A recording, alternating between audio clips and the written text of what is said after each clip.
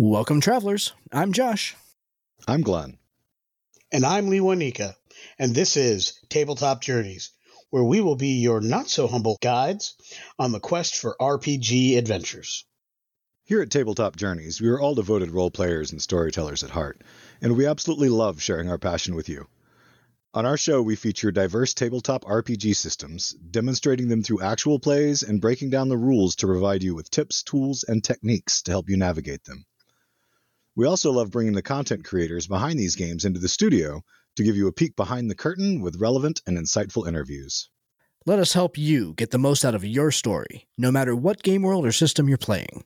Because detailed settings, heroic characters, diverse NPCs, and a focus on story over rules can make any campaign legendary.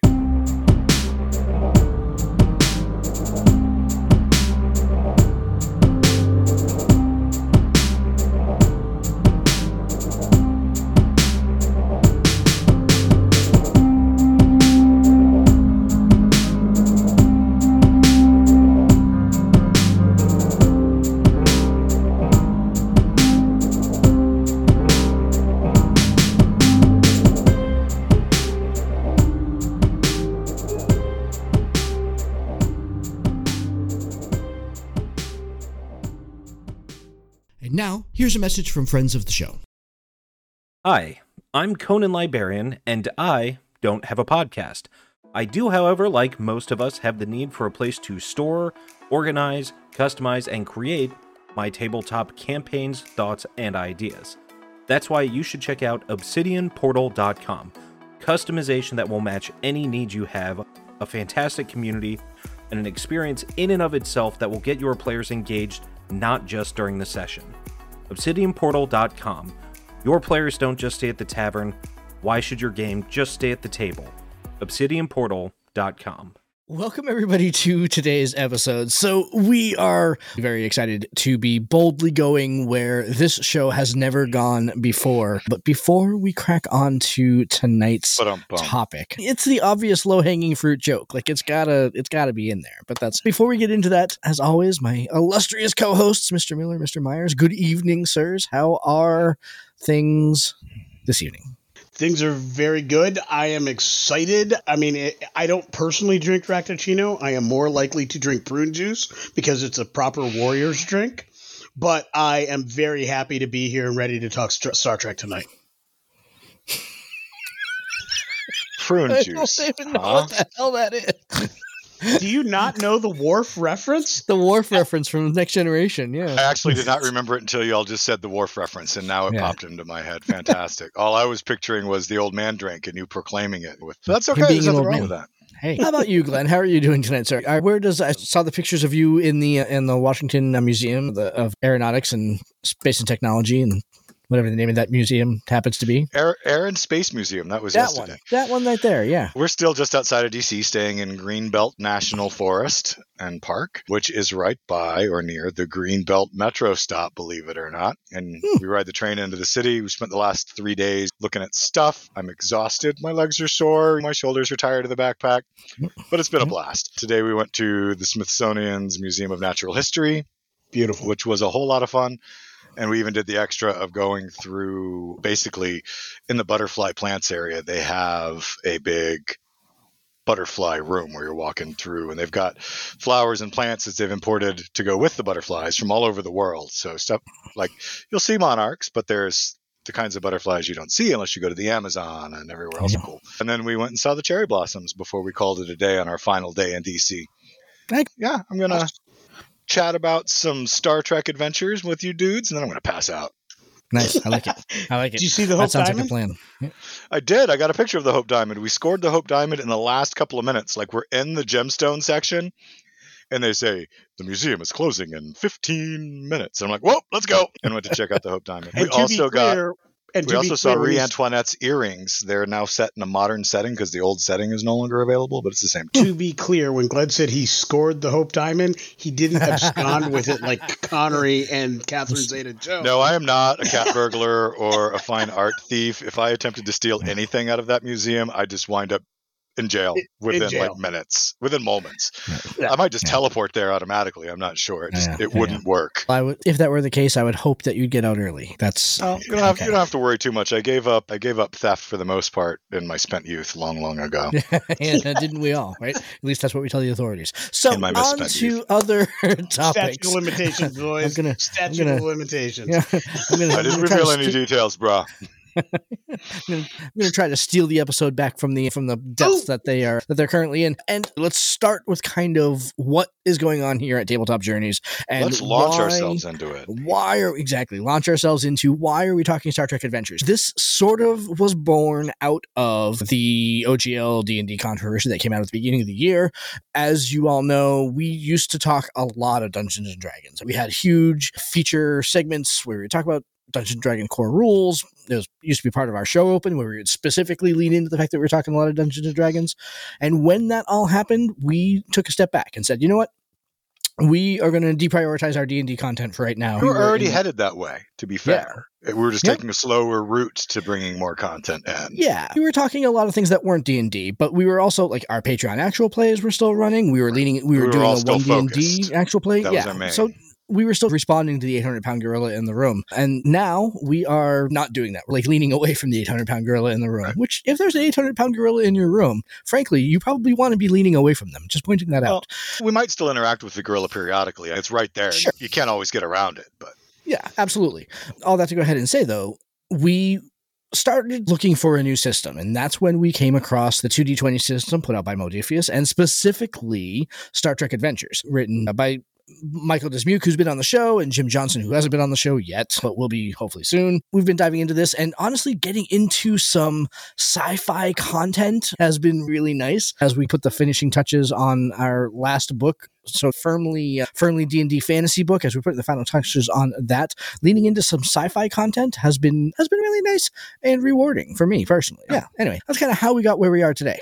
How about you, Lunica? My part of the Tabletop Journeys Star Trek journey starts a little bit before that. Not quite a retcon, more of a precursor series, so to speak. My history with Star Trek has been vast, and their role-playing games. I played Star Trek FASA quite a lot. Actually had a great conversation with old friend and friend of the show, Sean Finlayson, back in the day, where we played FASA, him, his brothers, I believe his mom played with us. I know she was our DM and D for a long time as well. So very frequently played Star Trek. In the late 90s or early 2000s, I played the Last Unicorn Games version a lot. Yeah. You were going to run one of those at my bachelor party. Yep, I was planning to run that at the bachelor party. COVID. I ran when I first moved back to Connecticut. One of the first things I did was restart a game group with my old friends and gamers who were back in Connecticut. Glenn, his wife, my buddy Chad, who's currently a patron as well. And I tell you, we played that game and had a blast. It didn't last as long as I wanted to because life, families, all of us were parents, all of us were working full time and crazy life. But it was a good time. It was a great time. Fast forward to last summer, and patron and friend of the show, Scott Core, was talking to me about possibly running Star Trek. And I think he wanted to play it.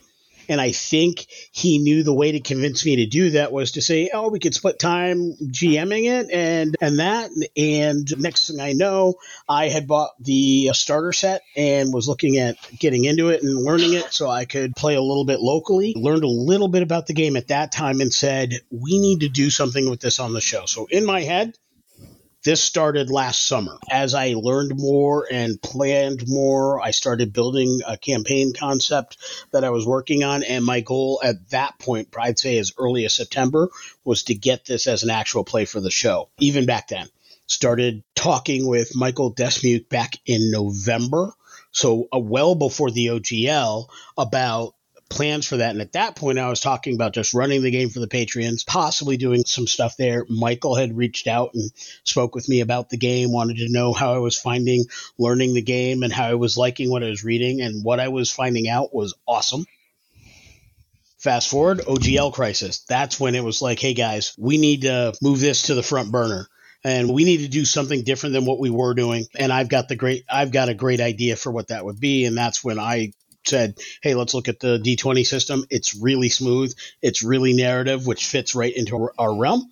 And Star Trek. Who doesn't love Star Trek? In this group, we all love Star Trek. It was almost a no-brainer fit. And because it was so vastly different than the sword and board fantasies that we were doing, it was a great departure without feeling like we're just doing a different kind of D&D. That's not a bad thing to do, a different kind of D&D. I'm not trying to cast aspersions, but I wanted to do something vastly different. And I know that was a thought that we all had going into this, is really, let's do something that's fun, that's narrative, plays to our likes and our strengths, and the other part of our hobby that we don't really get to exercise as much. So that's a precursor series to where we ended up with, but definitely fueled by the OGL crisis and kerfuffle, but energized really by the patrons of this show and the excitement on with our Twitter community and the Facebook group and just the engagement we've had regarding this game. It's, I would have said in years past, electric, but this goes beyond electric. This is warp speed kind of energy. Like we've Boogie Oogie. Yeah. We've got good stuff going on here. It is really crazy to see every time we post that we're going to be talking Star Trek or that we're going to be running Star Trek or anything like that, how many comments we get on Twitter and on Facebook by people saying, yes, we love that game. It's impossible to go ahead and find a game that's running. How do I get in? There have been numerous people that have come up to us to ask how to get into our game, which we've pointed them directly to our Patreon, and they have actually subscribed to go ahead and play in this game. So that's been, which is awesome. That's been pretty hot. Yeah. Other people that want to play in Star Trek game, patreon.com/TTJourneys. And it's perfect the way that it's set up with the way that the game is built, because you don't just play one main character. You have your face character, your command crew, but then you also play extras. So everybody can always be involved, and you can really have a rotating cast. So even if 28 of our Patreons want to play, it's okay, because in 6 to 8 man groups, different members of the crew show up for different scenes and different missions, and it's great.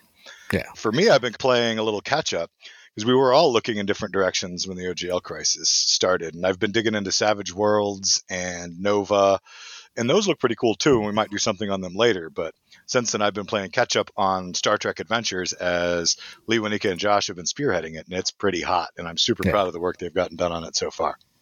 We are super proud of the work that we have done on it so far also. And I know you've been digging a lot into Lumen also, right? That was the Nova game. Nova is the first game that introduced the Lumen engine. Ah, okay.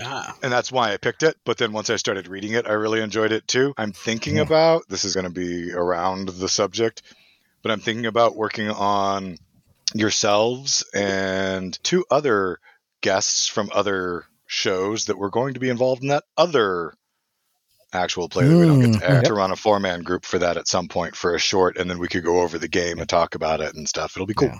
That'd be good. I would love the Shard to go ahead and come back, and I think that Lumen or Nova would be a fantastic way to go ahead and do that. I think that there are several kind of sci-fi systems out there that are interesting, but the 2D20 system itself, the way that it infuses its narrative flow and its mechanical flow is really hot. Let me just kind of give a brief overview on what the 2D20 system is for folks that aren't familiar. So it's called 2D20 because for the most part, your player is going to be starting at a base of rolling 2d20 for any particular challenge.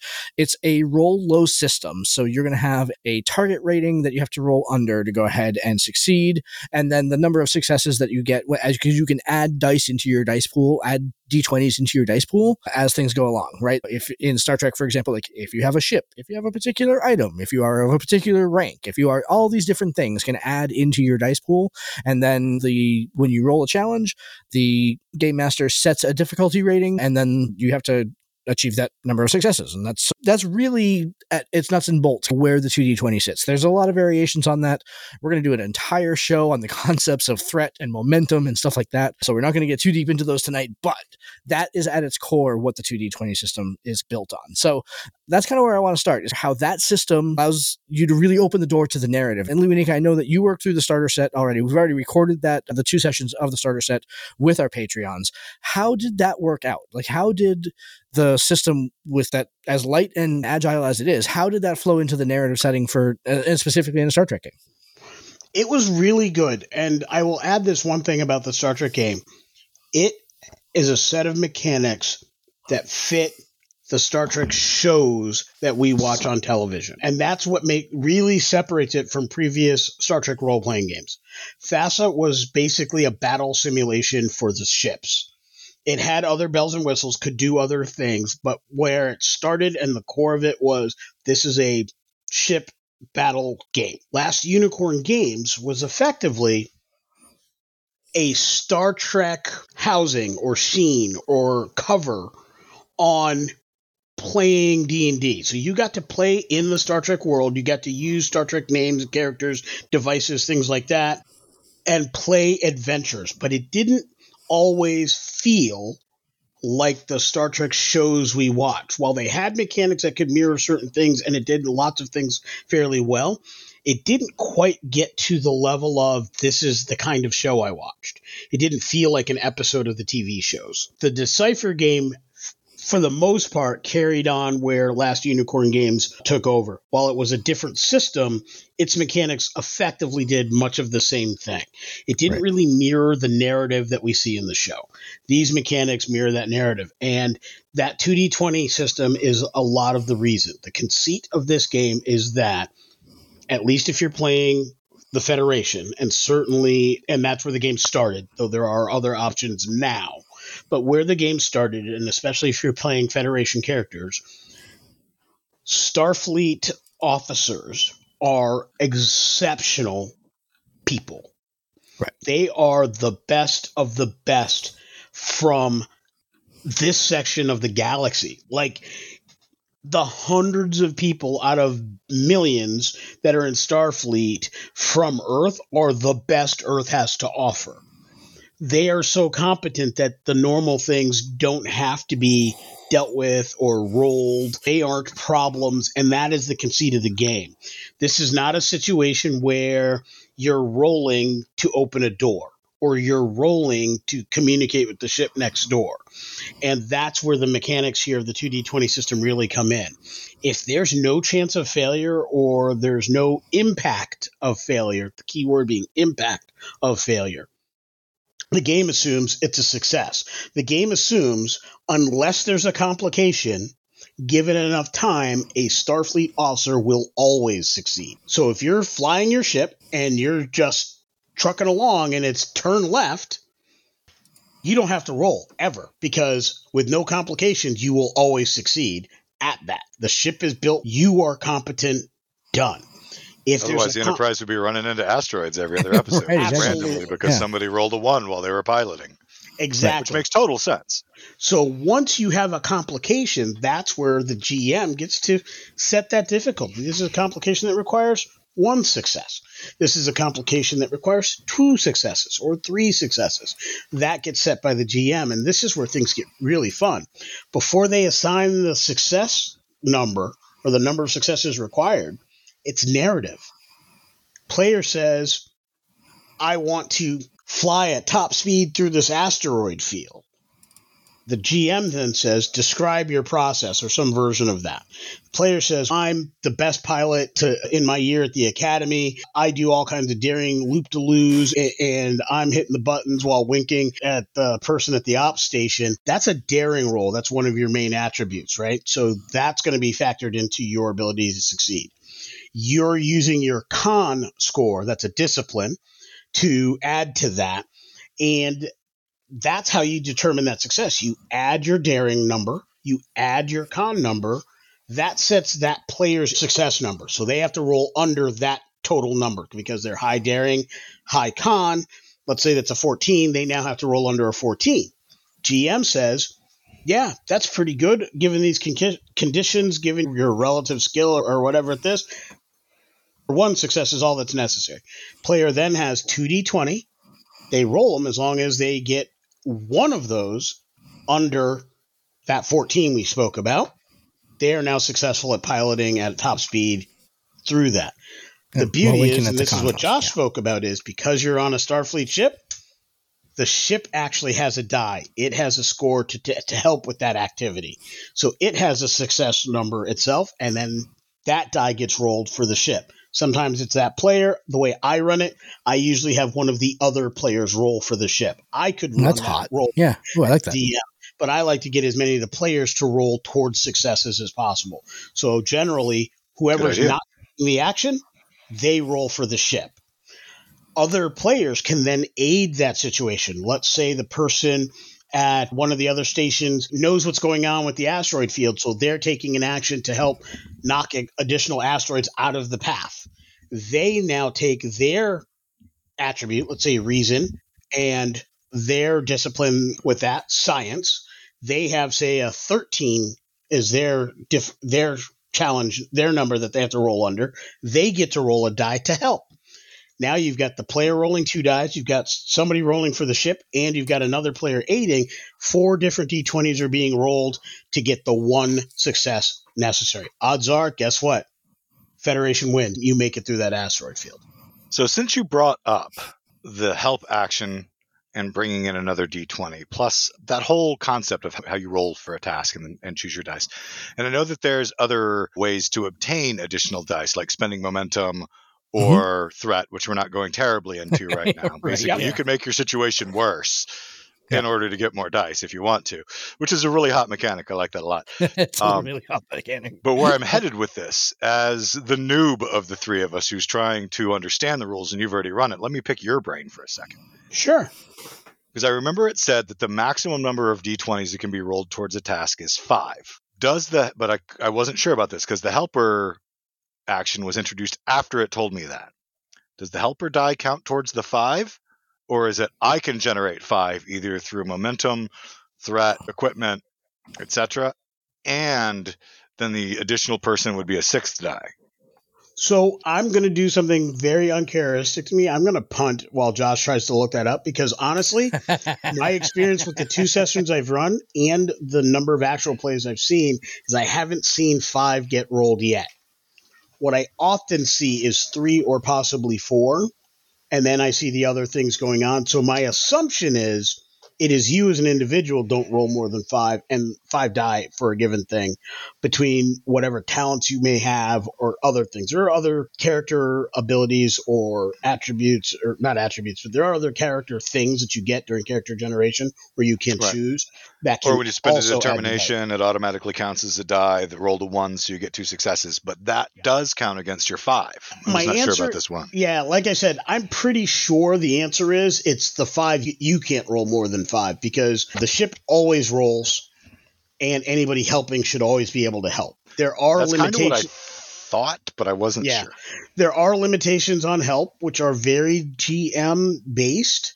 So my understanding is for a GM can say only one person gets to help, but maybe more can depending on the nature of the question. And we are talking about simple tasks, not necessarily extended tasks here, something we'll get to in future shows. But for a general task, such as the example we gave, I would say you can roll up to your maximum, that maximum of 5 you spoke about, and then other people will be able to roll whatever they have. But generally, I haven't seen much more than, and honestly, it was the final encounter when that many dice got rolled, where somebody actually bought the extra dice to get 4. And when they did make that purchase, it was pretty memorable. There was a great scene. Can't wait till the audience gets to hear that. The actual game and the system design was by Nathan Dowd. He's the one who credited with writing the original rules as from the core book.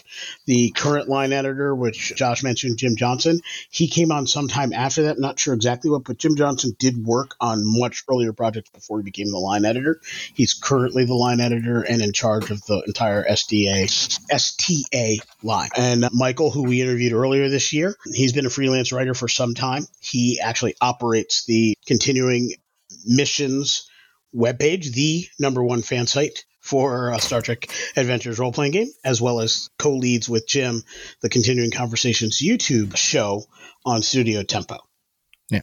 So that gets me exactly to where I wanted to go next, and that was to talk a little bit about how to get into Star Trek Adventures. Like, where is the entry point that you want to go ahead and start? And we talked a lot about this at the beginning of the show about what our various attack vectors were into the game to go ahead and start learning and digesting the rules so that we could go ahead and have these episodes coming up over the course of the next month and change here. And so I think that the first thing that I would suggest is, even if you are either going to be game mastering or just playing in the game, the first two things that you should pick up are the Storyteller's Guide and the Player's Guide, right? I love the fact that they split out that there's a Game Master's Guide and a Player's Guide, right? I think that's a really, really great idea. Something that they seem to have done better with these books than other companies who have split that out.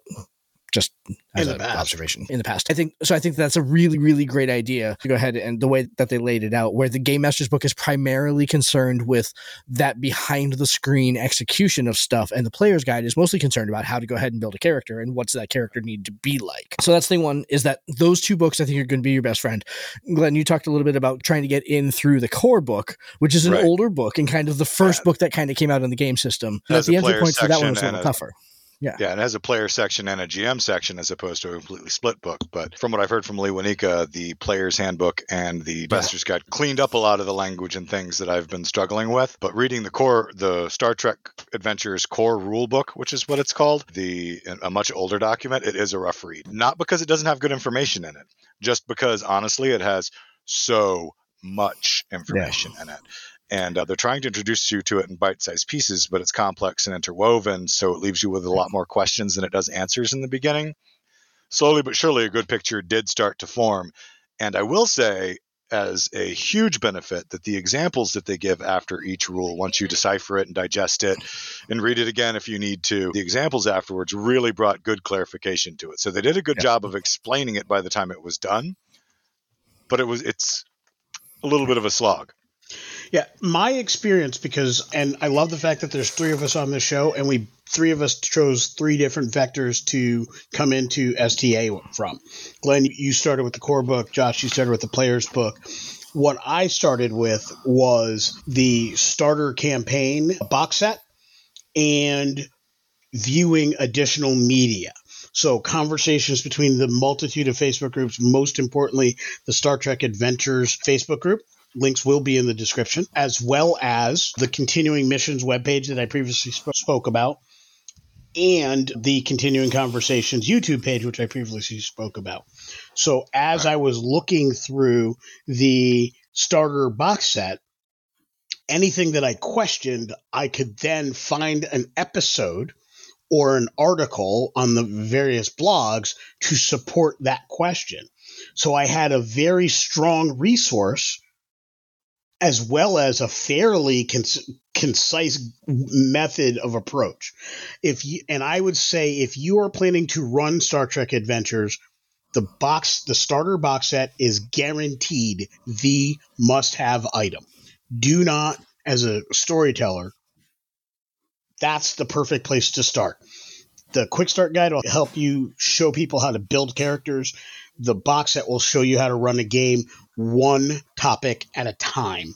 And then if you have any questions from there, simply use those resources that we're going to link to follow that up. Following that, the Player's Guide and the GM's Guide are the next two items you want. And from there, whatever piques your interest. If you want to know more about space frames, grab Utopia Planitia. You want to know more about a given division of Starfleet, grab one of the division books. You want to say, screw this Federation crap.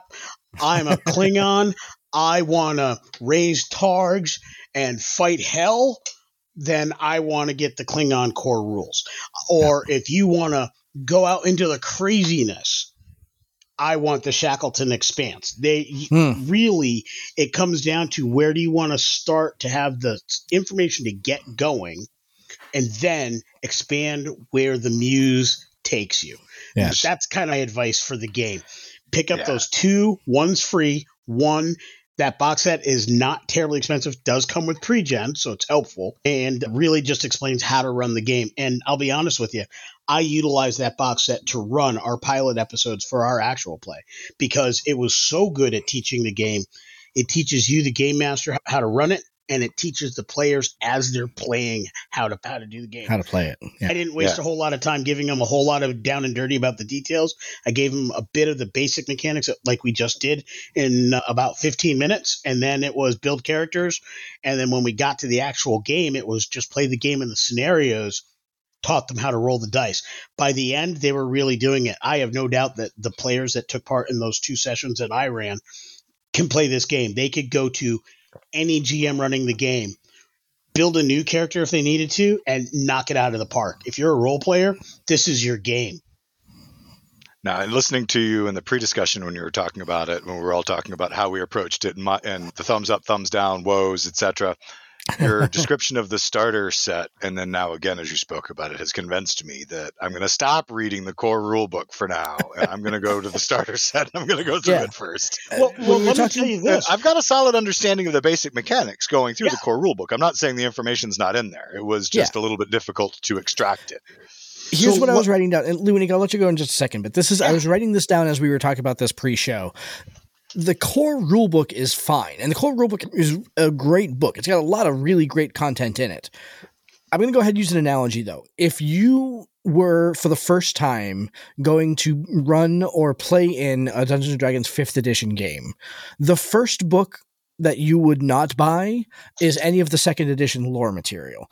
They're great books. They're super thick, and they ultimately might be helpful for what's going on in that 5th edition game, but you need something that is a little bit more distilled, something that's that's laid out a little bit more towards the thing that you're going to be doing. And that's what the Player's Guide and the Game Master's Guide are going to give you. So there you go. And the core rulebook is full of Star Trek lore and excerpts, and it's amazing. A lot of the examples actually give you examples of things that happened in real Star Trek episodes, but then break it down via game mechanics, which is hot. I loved it. It's hot. It was really hot. But in the core rulebook, the actual rules don't even start. The mechanical rules don't even start until chapter 4 or 5. The first 3 chapters are all Star Trek lore, which is great. I'm going to put the rules in the front, but it's great.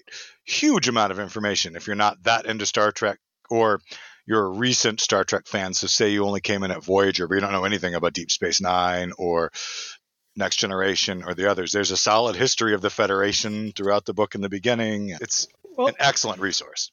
Let's be honest. There are people who are close to adulthood who are picking up this game that started with Discovery. And ouch. Yeah, we're old. Think about that for a second. Enterprise was over in 2004, 2005. Yeah. Discovery was the first television show in over, I think it was close to 15 years when it started airing, and Picard, right? So there are people who love Star Trek today that did not watch those series first run. Period. They are doing what we're calling 3rd and 4th rewatches. They are watching full through for the first time. And because of that, that lore can be a bit of weight to learn a new game. So that's why I wouldn't necessarily start there. But I would say this, talking about that gorilla and kind of cozying up to it a little bit, there's a reason why, even though they did the traditional thing of their 3 core books, one of the early things they did was Lost Mines of Phandelver. They had a starter set. STA did the same thing with their starter set box because that's one of their older products, right? But they did the same thing. Learn to play the game one scenario at a time. You as a DM can learn while your players learn if everybody's brand new to the game. Works great at conventions, works great with new groups. You're walking into your favorite game store. You're brand new to town, just moved into town. Look, Glenn and I, we were military kids. We got moved around a lot in our youth, right? You move into a new town. The one thing you know is a game store is a safe space for our kind of geek. You want to play a game with people, but you don't want to jump into their existing game where they might already have big dynamics set up. You want to run something, that starter set's a great way to meet people. It's a great way to start the day. And I think that's a brilliant thing. I was asked on Twitter, or it responded to the question asked by Jim Johnson, actually, what would you say is the next thing that we can do at Modiphius, at STA, to build engagement with this game and bring in more players who love this game? My response to that is, next book. Yeah. Hashtag call your boys TTJ. And Jim, with love in my heart, please call your boys TTJ. Yep. But beyond that, what I said was have a new starter set. Every couple of years, just do a starter set. Figure out whatever the plot may be, but do a new starter mission that covers the mechanics in a similar way. New story, new pre-gen characters, but maybe have new this challenges, one. Yeah, new challenges or whatever, but have it go through the same mechanical things. I said, but maybe to really separate it from the original box set, so it's not covering all of the same ground, but it needs to cover the same ground. Include into this one building a ship. Because that's the one thing that the original starter set doesn't really do. It doesn't show you how to build a ship. It gives you a space frame. It gives you shuttle frames. It doesn't actually build the ship. And it's not difficult. You build a ship in much the same way you build a character. But I think that would give it a new experience. Maybe give you the opportunity to build in some new ship talents, some new different things that a ship could do. We've got new series, so you could set it in a different timeline, maybe bring it a little closer to the current timeline and whatnot. And I think that would be a great way to build engagement. Every couple of years, probably every 3 years, new starter set. Every 3 years, new groups could jump into this game. You could either do it as, hey, there's an advance on the existing ones, but I sort of think that's really a great idea. I think it's just build a new starter set. I love the starter set. It was a really good adventure. And let me also say this. Even though it's the building blocks of how to play the game, that module is off the chain. It is a solid Star Trek story. Really friggin' good. Really good. Like, I wish I had been able to have been a player in that box set, because it is really that good. It was fun to run.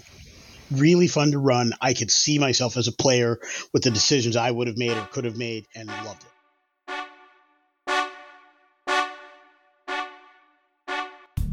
If joining the Tabletop Journeys actual play games sounds like the kind of fun you're looking for, be sure to check out patreon.com/ttjourneys, where patrons of the Tabletop Journeys podcast not only get early access to all of our episodes, but they get the opportunity to play in our monthly actual play games, where the dice are wild and we make every roll legendary. I definitely want to second something that you said quite a while ago, actually, now at this point, about continuing conversations, the YouTube channel and show that Michael Dismuke put out. And I'm not just saying this because he was kind enough to go ahead and come on our show and give an awesome interview a couple of months ago. Yeah, but he was fantastic. his channel is also fantastic. It really is. And like, in the way that it takes what could seemingly be a pretty small concept and really attacks it from so many different angles. And I mean, between him and Jim Johnson and Al Spader, and the way that, like, first of all, the Star Trek knowledge that those three cats have is remarkable. It's incredible the depth that they can go into when they're talking about a story. I absolutely wholeheartedly recommend that if you're looking to get into this game, and you're looking, like, I've been in the car a lot lately. I've been driving around doing a lot of stuff on the road lately. And so I've been putting continuing conversations on in the car and just like listening to it and trying to learn a lot of this stuff by osmosis. And it's fantastic. The show's just absolutely brilliant. So yeah, really strongly endorse it. Yeah. In the TTRPG crowd, many podcast community and YouTube community, many shows are exceptionally GM and storyteller focus. One of the big complaints from Hasbro and the concerns or challenges, I would say most companies, it's just a challenge.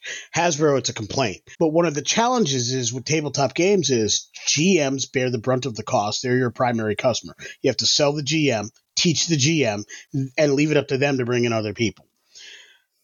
What I believe STA does differently as a product line by way of Jim Johnson is they are engaging GMs and players equally.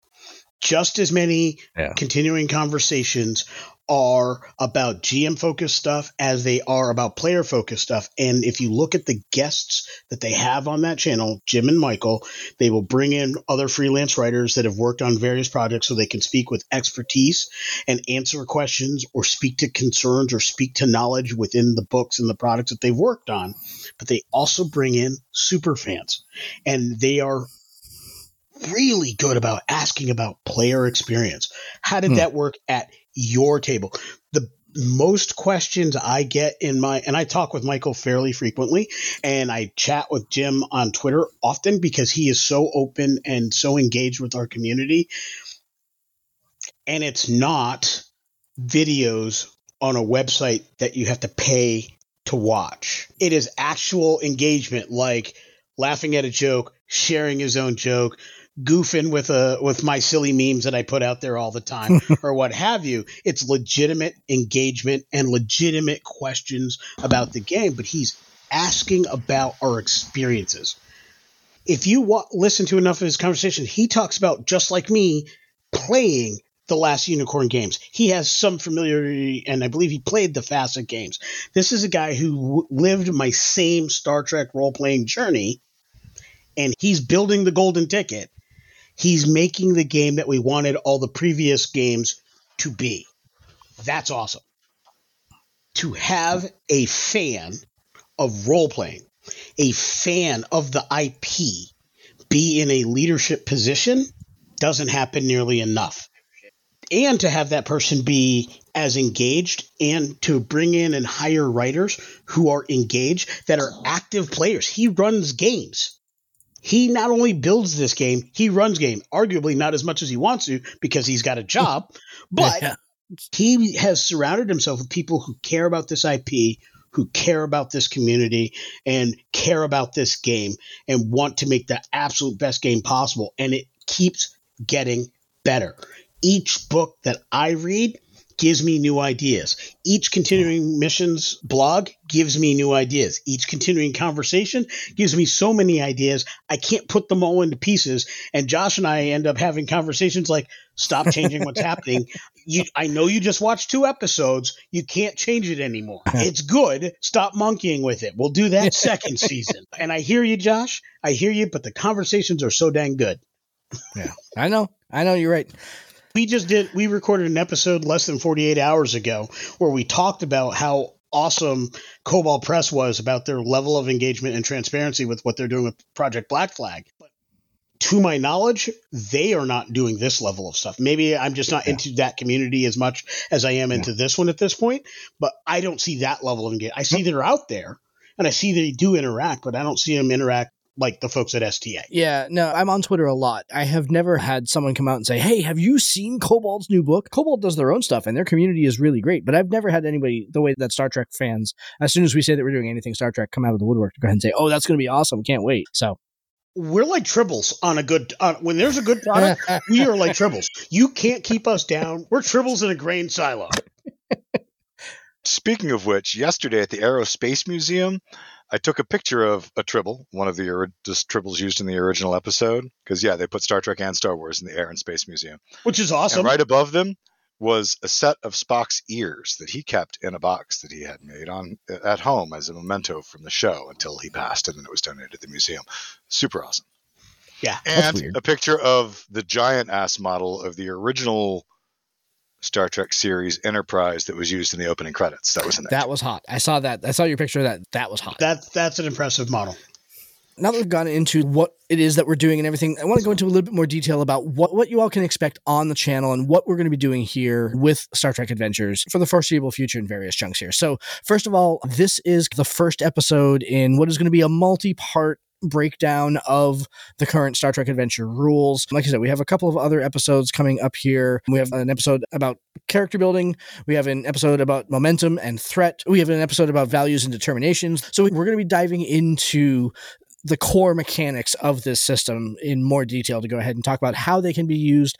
And we're also going to be talking a lot about how we're using them in our latest Patreon actual play, which again, like we mentioned at the front of the show, we are inviting our Patreons to our table to play Star Trek with us. We are writing an entire storyline to go along with them. So far, Liwanika and I are running games. I can certainly see that if this continues to go ahead and get popular, that we'll be doing even more sessions out there. So we're really looking forward to diving into that. It's going to be hot. And so, Liwanika, talk a little bit about the players that you've got. You've done their Session 0 stuff to go ahead and have their characters get built, which that should start airing right around the same time that our episode on character generation comes out. So that's great. And then also you ran the starter set with them also. And so what was the framing that you did on the starter set, and what's the layout for what we're calling Star Trek Preservation, which is the storyline that we've put up? Yeah, I'm going to do my best to avoid spoilers. Please do. Yeah. And so unlike the Ready Room, where he'll tell you to stop listening, come back, and then he'll give the spoilers, with all respect to Will Wheaton, that's the way you got to run that show. And I love your show, by the way, Will. So with my Session 0, I did a couple things. The first thing I did was I spoke with the crew about the campaign in general, what we're doing with the campaign, giving them an idea of our overall theme and the setting as far as the timeline where we're set. The actual campaign will begin begin in the Star Trek timeline, 2378. So it's 3 years following the end of Deep Space Nine and 2 years before the events of Star Trek Nemesis. So that's the timeline where we start. It is not where we're going to end. I also talked about the tone, and I will break with what I did with this group to talk about tone with the STA game as well, because this is a very important point that I want to make for our audience and for people hearing about this game for the first time or interested in this game. Jim Johnson spends a lot of time talking about the fact that this game is a narrative game. It is about Star Trek and about Star Trek ideals. There are facets of the game, so you can certainly take this in other directions. The rules are great, and you can go in lots of different directions, so you can veer off of the path, which is not to say this is Gene Roddenberry's original hardcore vision, because that's not necessarily the case. But the idea of Star Trek is the hope for the future, that for the most part, humanity, and by way of that, the Federation, got a lot of things right. Doesn't mean there aren't challenges, doesn't mean there aren't problems here or there, but for the most part, we've got things right. So the game is really designed with that as a principle. It flows easier, and the rules really support that style of play. Now, if you want to play something with a lot more conflict, you can certainly play things like the Shackleton Expanse. You can certainly play non-Federation characters like District 6 type characters. And certainly you have the Klingons and the Klingon core rules where you can definitely play a lot more conflict-orientated things. So there are definitely ways to branch this out. That's a tone thing that I covered in my session 0 with the crew to just give them the broad strokes. We then talked about the game. Most of the conversation the three of us had tonight was what I went over with the players. So that was there. I'm probably not going to repeat that for air because we covered it well here. Just be aware of that, audience. But beyond that, we went into character generation. It was just, let's build some characters. It was, what interests you? I really opened the floodgates. There's a couple really off the wall, unique characters that I was able to take the overall plot line that I had in mind that Josh and I were working on, and we were able to work that around and build some things into future adventures based on the characters we have. We had an overall plot line with a few story beats pegged along the path and a lot of blank spaces. Then we let the characters get built. Then we filled in a few more spaces. Then we let the players, we talked about it, the players also built starships. They didn't build a big hero ship, which is normally what the game would do. The reason is our plot line included a hero ship already built. 3 separate groups built characters at 3 separate times. So this crew will have access to 3 purpose-built by the players shuttlecraft that they can use to assist them in their various missions in various ways. And so they built those, and then each of the players built a supporting character. And on that point, Glenn talked about it earlier. I do think we need to break this overview by talking about that element of the game because we didn't really get into that in any kind of detail. Players of Star Trek Adventures not only build a main character, but they also get to build a secondary character called a supporting character. It's not built out as fully as a starting character, nor is it as light as an NPC. It fills that gap somewhere in between. And the purpose of that is not every character in Star Trek is in every scene in a Star Trek show. Next Generation, perfect example. 7 main characters on the bridge. Not every episode focused on all 7. Sometimes they go down to a planet. Some characters did not go to the planet. If that player is playing that doctor who has no need to go on this particular mission, though they did get Beverly Crusher in the black suit on the clandestine mission for some crazy reason. That was pretty good. She almost got herself killed, so that's not maybe a great example. It's not a great example, but it's a great example of why they have the supporting character mechanic so that Beverly Crusher doesn't have to go down in that mission. With that supporting character mechanic, a player playing the doctor could also play a security officer, or they could play a scientist who has a mission specific, or they could play a local native that they could build for, or what have you, somebody on that planet who they deal with, or station personnel in the DS9 scenario.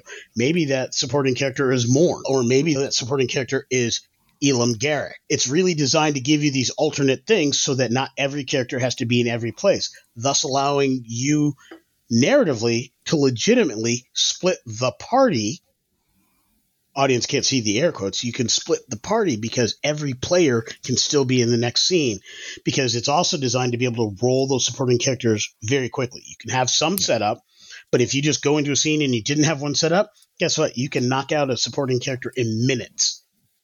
And now everybody's still in that scene. So your 6 players are in every scene, even if they're not playing their main character. And the best part is, narratively, or the way the mechanics work, is the more times you revisit supporting characters, they eventually gain improvements, new talents. They can become main characters down the road.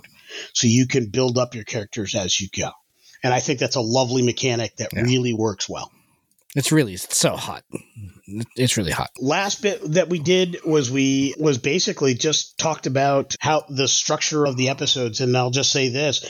We are going to be running 2 game sessions a month at present. That can and might increase at a later point based on number of patrons wishing to play. And the reason why we went to 2 a month was because we wanted as many patrons to play as possible. It will not be the same adventure run with both groups. It'll be 2 separate adventures run with both groups.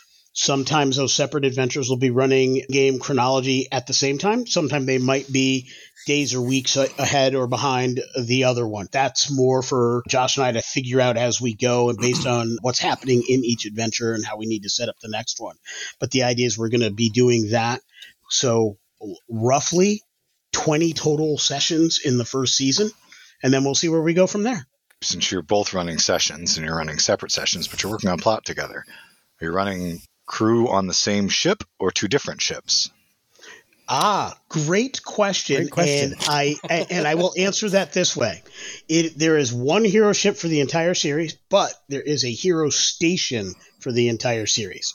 And so the crew lives on the station, and it's a smaller Federation starship. It's a Saber-class vessel. Yeah. The players don't actually know that. Cool. That's a secret. You can cut it. Spoilers. It's a small spoiler. They could be like, and be all excited. It'll be great. Yeah. But it's a smaller ship, has a very small crew. About 40 people would be on this style of starship. And so the idea is at any given, different crews might be on that ship and out on a mission. Other people might be on the station, or they might be taking one of those 3 shuttles we spoke about to do something in neighboring systems. We actually make use of some great Star Trek resources that are out there. Other things we will link here. People who join the Patreon also have access to our Discord, and our Discord has a lot of these resources there as well. But there's a couple of resources that I'll mention briefly here that we're going to be utilizing to assist with running this. One of those is a page that does star dates, so we can keep track of when things happen very well. So it'll convert normal dates that we use here on Earth to star dates. So when we start episodes with captain's logs and things like that, they'll be legit numbers, which I think is very cool. Other is a warp speed calculator. So we're geeking out hardcore about this, Glenn. That's for real. Like, we're going deep. I'm in deep. There's a gravity well here, and I'm not even trying to escape velocity. I'm still playing catch up. I missed a lot of those conversations, but I'll be with you soon, I'm sure. Yeah, but there's actually an interactive galaxy map that covers all 4 quadrants that allows you to actually mark distances. So you, like from Sol system to a given place, we know exactly where on that map this is taking place in, what systems we're going to be in, the area that we're going to largely be operating in. And between that page, which gives us our total light year distance, and this other page, which does warp speed calculation, we can actually figure out how much time it would take in-game for the crews to interact and move between places, so we can work on our timing that way. We also utilize the Star Trek name generator. There's tons of them out there, but we've got one for that. But yeah, we've got a lot of great resources that we're utilizing for this, but the core element is that the players will be able to navigate between, and that allowed us to be very free with what people got to build. If 2 people wanted to build security people, absolutely fine. They may not be players on the same adventure mission, so we have security for both. Any position could largely be doubled, the only exception being the captain can't be doubled, the XO can't be doubled. We do have 2 players who are playing each of those. Sometimes they'll be on the same mission, sometimes they'll be on different missions. Yeah. It allows us to be very fluid with how we run each session, and allows us to not limit or restrict the players, and we love that element of it. Yeah. So, for example, and again, this is going to be my all spoiler, but we're running these in April anyway, so the patrons will find out soon enough. The 2 missions that are running in April, there's a ship mission. So half the game is going to be off on the ship with Liwa Nika, and I'm running a station mission where there is a conference happening on the station. And so there's some diplomatic stuff that's going on. There's a bunch of other kind of things that are happening in the scope of that. So that's how we're structuring things. Is that half the crew is going to be gone, and the crew that are the other half are going to be are contending with something else. So there's always the competing storyline, and the crew will always be different. The crew that's gone on the ship, or the crew that's on one of the shuttlecraft, or the crew that's on the station, that mix will always be different. And that's one of the things that we really liked about the D&D actual play that we were doing, is how it was always a different mix of players and always a different mix of characters. I thought that was a really cool element, and so I'm really glad that we were able to continue that Without a magical MacGuffin, it's just simply okay. Exactly. Yep. Yeah. It's just okay. Yeah. It's just Star Trek. Magical MacGuffin was pretty great. Yeah. It was. Shake cast. It was great. It's just you don't have to. Yeah. Blue mist is what someone I used to play with called it when somebody couldn't make it. There was a lot of blue mist. Blue mist somebody in and out. Yep. Yeah. Anyway, all that to go ahead and say, we're pumped about Star Trek content. We're pumped to be talking more about it. We're pumped for this next game that's coming up here, and we're really looking forward to be bringing you all on the journey with us. Yeah. I'll have to go ahead and say, yeah. I was just going to say, one of the things that Michael and Jim do on their show is they give their accolades to folks out there in the greater community, something that they're very thankful for. Gratitudes. I'm sorry, that's the phrase. Yeah, gratitude. They use. Yep. And while we're running this month of content in addition to our actual play, I think it'd be nice to mirror that as a send up to that team. And for me personally, I want to give my gratitudes to the team at Modiphius, specifically Jim and Michael, who I've been in conversations with a lot over the last couple weeks in prep for his upcoming visit to Tabletop Journeys as well. He's even talking about trying to make arrangements to get down to our local game store to possibly even run a game down here sometime in the next couple of weeks or as well. And I'm really hoping that we can pull that together. And if we can't, that's fine. But it would be awesome to meet him in person and be able to do that. I think that'll be a great time. They are so awesome for this community. They are a model for what game companies need to be.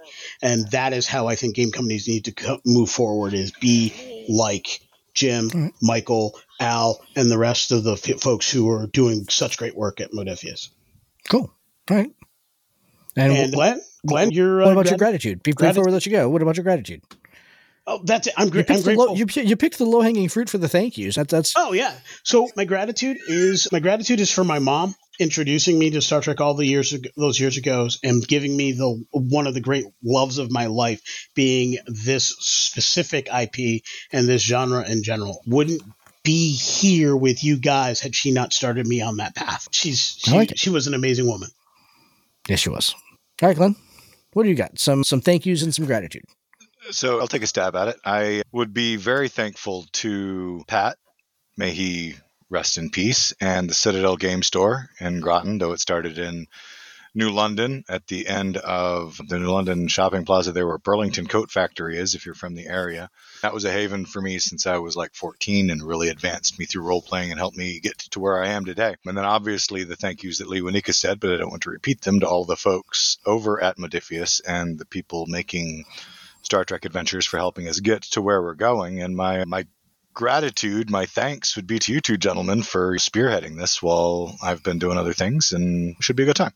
Cool. Yeah. So my thank yous are going to be so we're airing this in April. We had 2 months of really killer interviews, 1 month featuring BIPOC creators, 1 month featuring awesome female creators in the tabletop role-playing game space. So my thank you is going to be to all of them. Answered the call. We went out to them and said, hey, we want to do a thing. We want to highlight you. Come on. Let's talk about the awesome thing that you're doing in the community. We love all the folks that we do interviews with, but in particular, these last 2 months have just been absolutely amazing interviews. And so I'm really glad that we did that. And my gratitude, I'm going to go a little bit personal here. I know you guys both know, I haven't mentioned this on radio, but Mom was in the process of moving to assisted living. Today, we placed her in her new permanent home. She's happy. We're all happy that she's healthy and safe. And so I'm really thankful to the crew up here in Maine and the crew over at her new space to go ahead and help make this happen. They made this very painless, very quick, very smooth, and we're really grateful for that. So I'm so glad that all came together for y'all, Josh. Yeah. That is great news. And honestly, at the end of the day, like when you're in it, it feels like it's taking forever, but now that it's done and we can step back, it's like, it really didn't take that long and it really wasn't that painful. So it's just, so. Love your mom, and I share that gratitude for those folks for giving mom a safe place. Yeah. No small amount of stress in my life because I was worried for her, and knowing that she's in a safe place makes it a lot better. Yep. All right. All that to go ahead and say Star Trek coming for the next month, and you're going to be hearing it on our actual Play Tuesdays for quite a while to come, because as we said in here, there's going to be a bunch of content coming out here. Really looking forward to that. Yeah, and we'll be back next week with more Star Trek. Until then, we'll talk to y'all later. Thanks so much, everybody. IDIC. Live long and prosper, y'all. Thank you for joining us. This has been Tabletop Journeys. We would love to hear your feedback on our show today.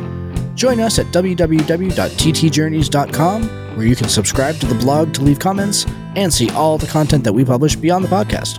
You can also stay in touch by subscribing to our Twitter, Tumblr, or Instagram at TT Journeys, joining our Facebook group, Tabletop Journeys, or by sending an email directly to podcast@ttjourneys.com. Our full episodes come out every week on Friday, and every Tuesday features actual play and gameplay showcase episodes.